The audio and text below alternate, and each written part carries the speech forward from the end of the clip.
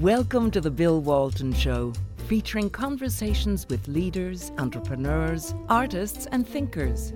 Fresh perspectives on money, culture, politics, and human flourishing. Interesting people, interesting things. Welcome to the Bill Walton Show. I'm Bill Walton. Today I want to talk about a very thorny topic, which is the future of police in America.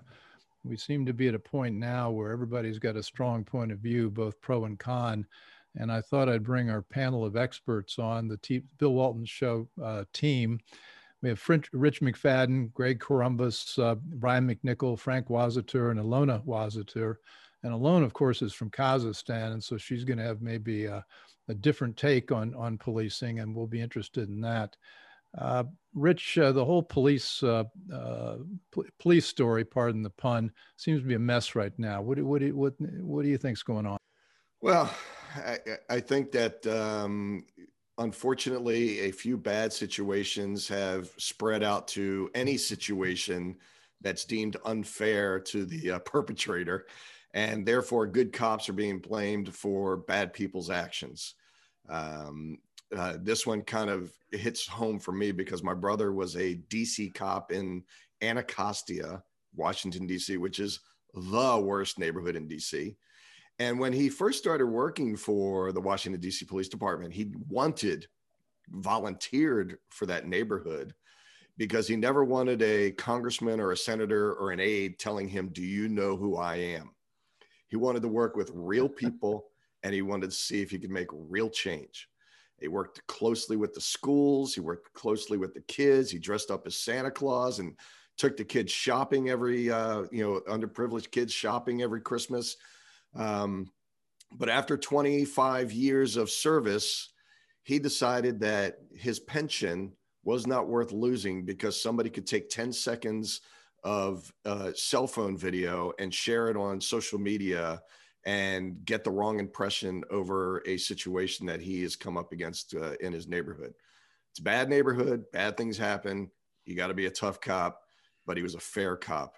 And he decided to retire early so that he could save his pension and not get thrown in jail for the rest of his life. Well, Chicago's seeing record numbers of retirements. I picked up an article.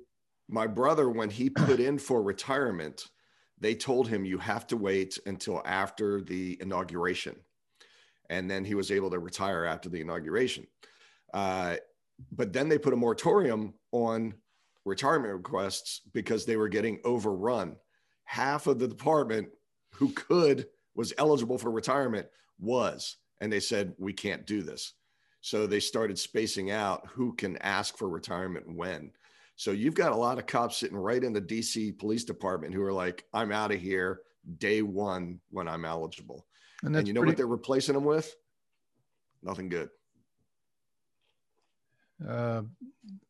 Brian, thoughts? What I'm hearing is, when you have those people, as Rich was saying, a lot of that, it's not going to be regulated. People are not going to be there to make sure you did it right. It's going to be up to you making judgment calls in the moment all the time, right? That are A, life and death, B, right or wrong, C, terrible or great or whatever. And, you have to make a snap judgment on that. And so you're replacing people who've been doing it for 25 or 30 years with people who, need a job, because you're now going to be going for people, recruiting people into police work that probably are not suited for it just to fill the vacancies. There's an enormous amount of vacancies in policing now all over the country. Well, and I think the United States, we've been blessed to have police that we generally think are on the side of law and order and are decent people. Obviously, there's some bad apples, which we've heard a lot about, but that's not the vast majority of police. And we've been fortunate in this country because we haven't had a lot of corruption in the police force. Ilona, you're from Kazakhstan. You were saying before we came on, what's your view of the police in Kazakhstan? Well, it's the absolute opposite. Here, people actually do call 911, do go to the police. in order to solve something, in order to get, some help, back in Kazakhstan, you would see a patrol walking down the street, and if you might be doing something that, let's say, you're not supposed to, you would run right off the bat, because they will make sure to grab you. And being a kid, you are in more trouble than you should be. And as more of an adult, especially, driving down the street and not really breaking any rules, you might be pulled over for no reason. And the only way you can actually get out of it is pay them off, quite literally.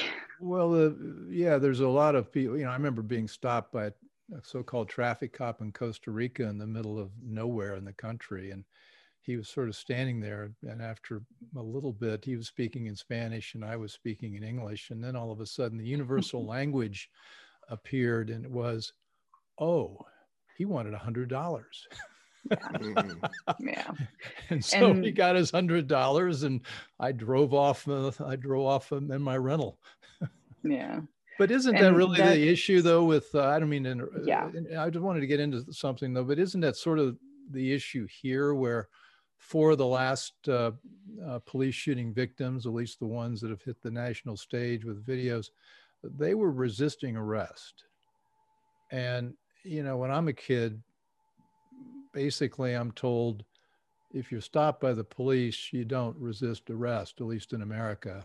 And that's the way you can keep yourself from getting hurt. And yet increasingly, we're seeing lots of kids doing just that. And sometimes for good reason, because they've got records a mile long, but nevertheless, that is the way you keep from getting hurt or killed. Greg? Well, that's true. Maybe I'll jump in here. Sure. We've seen that in a number of cases. And of course, even when people are resisting arrest, there are protocols that police are certainly trained to follow. Do you use deadly force? There are different varieties of resisting arrest. Is one a direct threat to your safety and your life, and is other just trying to get away? And obviously you have different tactics in those situations. And that has us now actually having the mayor of Chicago suggesting that police officers need to get permission from a supervisor to initiate a foot chase of a suspect. And so my podcast partner says that should be titled the Helping the Criminals Get a Head Start Act of 2021. And so what we're seeing here is what I call the shifting of the Overton window. We had the defund the police movement last year in the wake of George Floyd. And of course, if you were to actually literally defund, and there was a big debate on the left about whether they really meant that or they just meant reallocating. And a lot of people on the left said, no, we really do mean defund.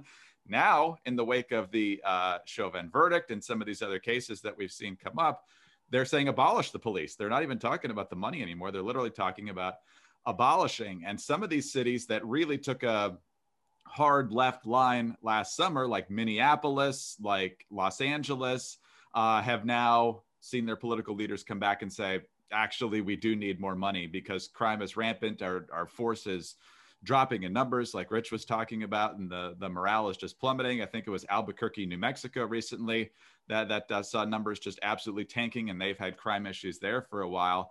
And so, but what happens is you start talking about defunding, you start talking about abolishing, and that still seems like the fringe, but the more it's part of the conversation, over time, the less crazy it sounds. And so the overall conversation is still ticking to the left, and that's not good. Well, but in Portland, Fred Wheeler, who's the mayor there, who was just a crazy progressive and refused to do anything to stop what was happening in Oregon or Portland, just recently came out and said, it's time to put in place higher bail, higher pre-tail restrictions, and he pleads for the public to cooperate with the police. And he says, our job is not...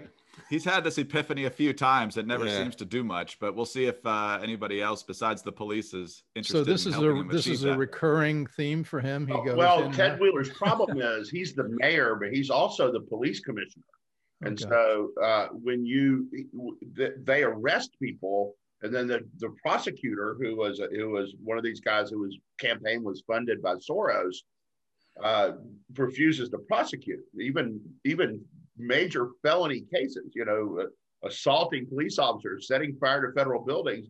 They just don't prosecute. So, I mean, the problem is like our basic principles of justice are what's on trial here. It's like, individual justice. Like, for instance, the guy in Columbus. If that's not a justifiable shoot, then there are no justifiable shoots.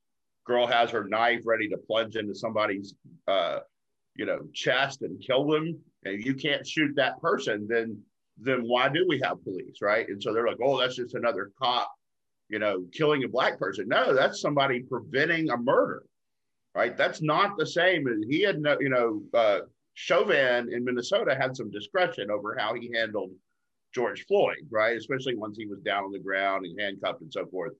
This guy had no discretion. He had no moment to like consider. And I had people like, oh, he should have used a taser. It's like, let me run to my car as the knife is coming back and grab the taser, right? So, I mean, we're not judging these things individually anymore.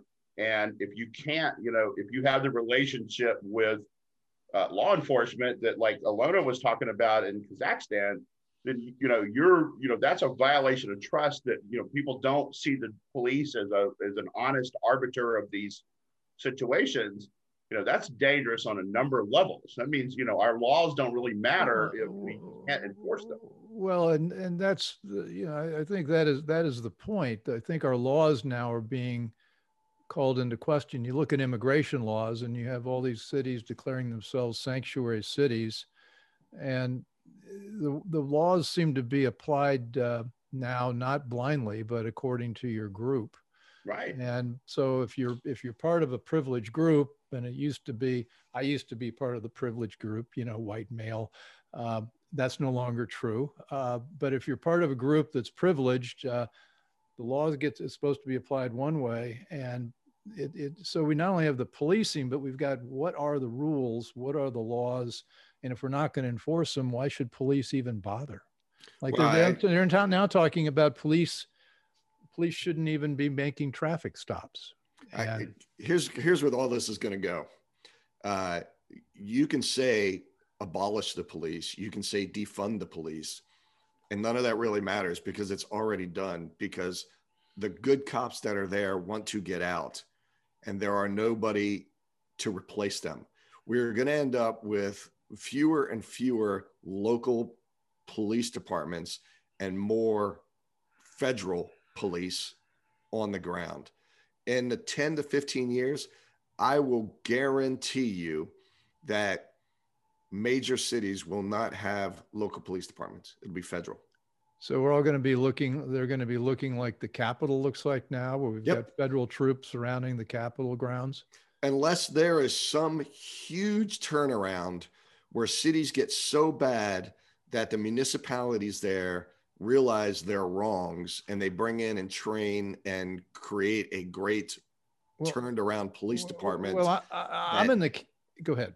Well, that can gain the people's trust again and show people that you do need law and order. You absolutely need law and order, and you need to run it well and you need to fund it well. Unless we do that, we're all looking at federal police force. Well, you may be right. There's a reason I call you Yoda. I mean, you always seem to have that insight, which I'll put that out there that you're probably right. But on the other hand, there is a divergence, though, and I think that it's increasingly clear that you've got the cultural elite that wants to do all these crazy things like get rid of the police, and then you have the rest of America, which is most of us, and we think that would be nuts, including people in the inner city. If you poll them, 80, 85, 90% of them say, don't get rid of the police. That's the only friend we've got. Yeah, but the media is all over defund the police. I realize that most good thinking Americans don't want to abolish or defund the police, but the perception culturally. Yeah, I understand, but that perception could be changing though if they lose their cultural authority. An example, my case in point is Academy Awards the other night. There was some movie called Judas and the Black Messiah, which I admit I didn't watch, But I guess it features Fred Hampton, who's a Black Panther leader. And Fred was quoted repeatedly during the Academy Awards ceremony as quoting Mao Tse-tung, and also he called for the killing of every police officer in the country. And that was in the Academy Awards, and it was right up on stage. They decided not to show clips from the films, but rather they just had the presenters presenting and spewing political opinion. The reward for that, the number of viewers of the Academy Awards fell about 60%. And for the first time in history, it was under 10 million. I think it had 26 million watching the thing last year. So my hope is that the cultural elite have drifted so far away that we're going to regain control of this argument. Yeah, but then you look at social media and what they lost in viewership in the Oscars, they've more than gained on Twitter and Facebook and Clubhouse and all the rest. I mean, it seems to me that weigh in. Yeah, Frank. Yeah, I mean, it seems to me that if, you do have this scenario where, more and more local cops are saying, well, it's just not worth the risk to be associated with it because, like as Rich was saying, God forbid, there's an awkward 10-second clip taken out of context and I lose my pension, I lose all my benefits of the job, et cetera.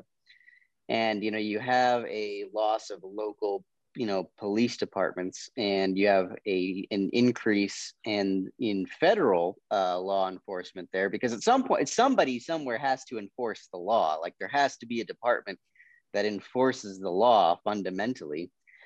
So it seems to me if this all goes to the federal level, and that would be I don't know, to me it seems like more of a dystopian kind of future where it's more martial law oriented, because you've just consolidated more power into the federal government, which is always never a good idea in any context. Hey, Bill, can I take us all the way down the rabbit hole? Sure, why not?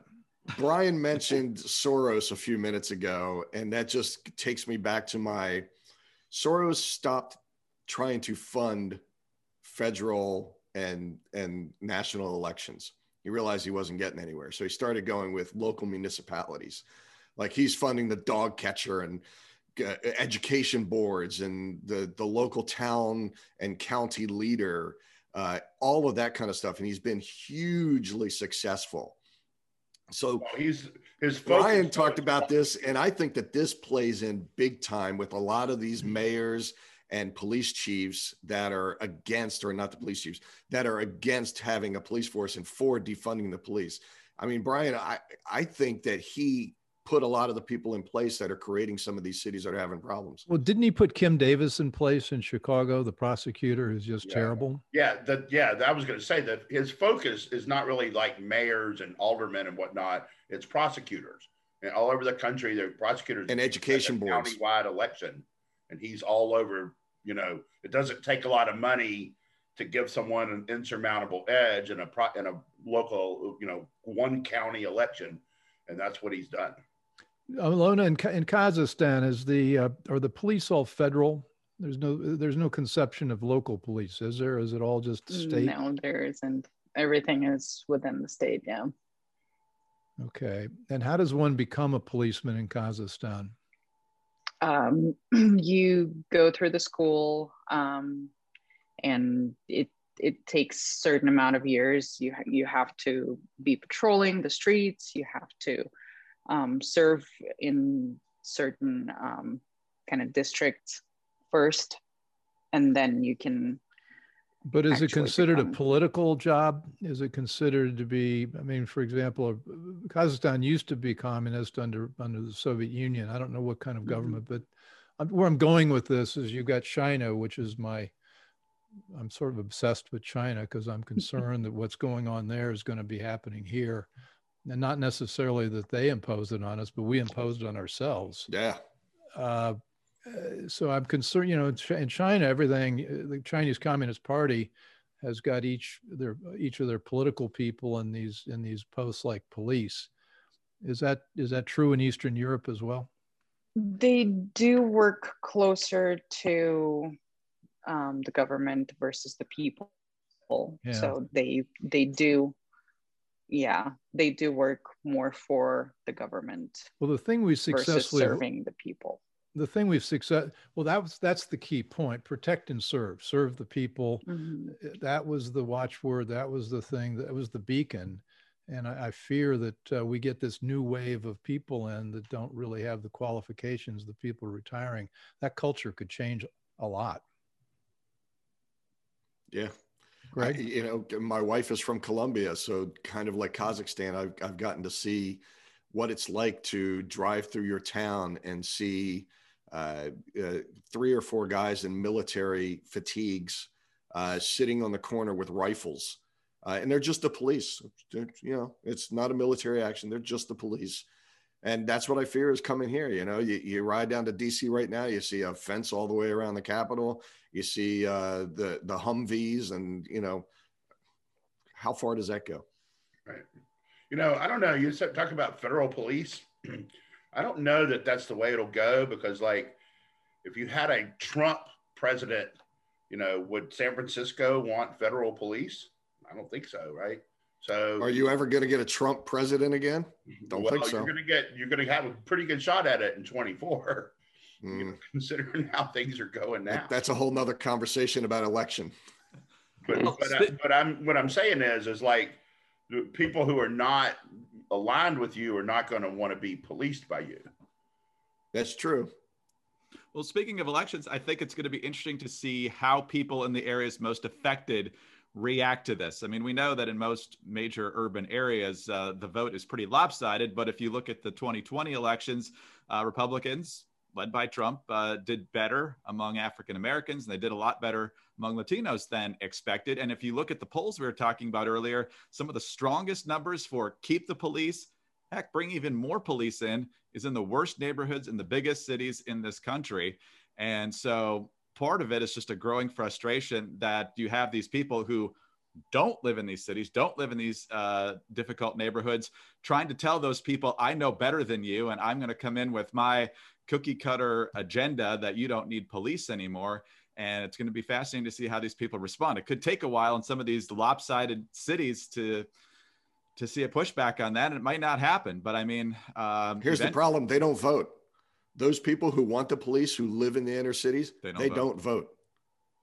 So it's those elites outside the city trying to look out for the people in the city. Right. We know what's best for you. Those are the ones who do vote. And that's where we're stuck. Yeah, that's tough. I mean, every once in a while, the city will, I mean, I don't know if New York City is ever going to get back to the point of electing somebody like Rudy was back in 1993, but every once in a while, a big city will do that. And when they do, sometimes you see good results, but I don't know when we'll see that or if we'll see it, but I think you're going to see a building resentment for this kind of pat on the head. I know better than you, even though you're the one living through this every day. Well, we have friends who have a place. Tony LoBianco, the actor, was on the show. He still has a place up in Manhattan, and they've been down here in Maryland, and they've got a horse place down here. And he's forced to go back to Manhattan because he's shooting a film. That's great news. He's shooting a film.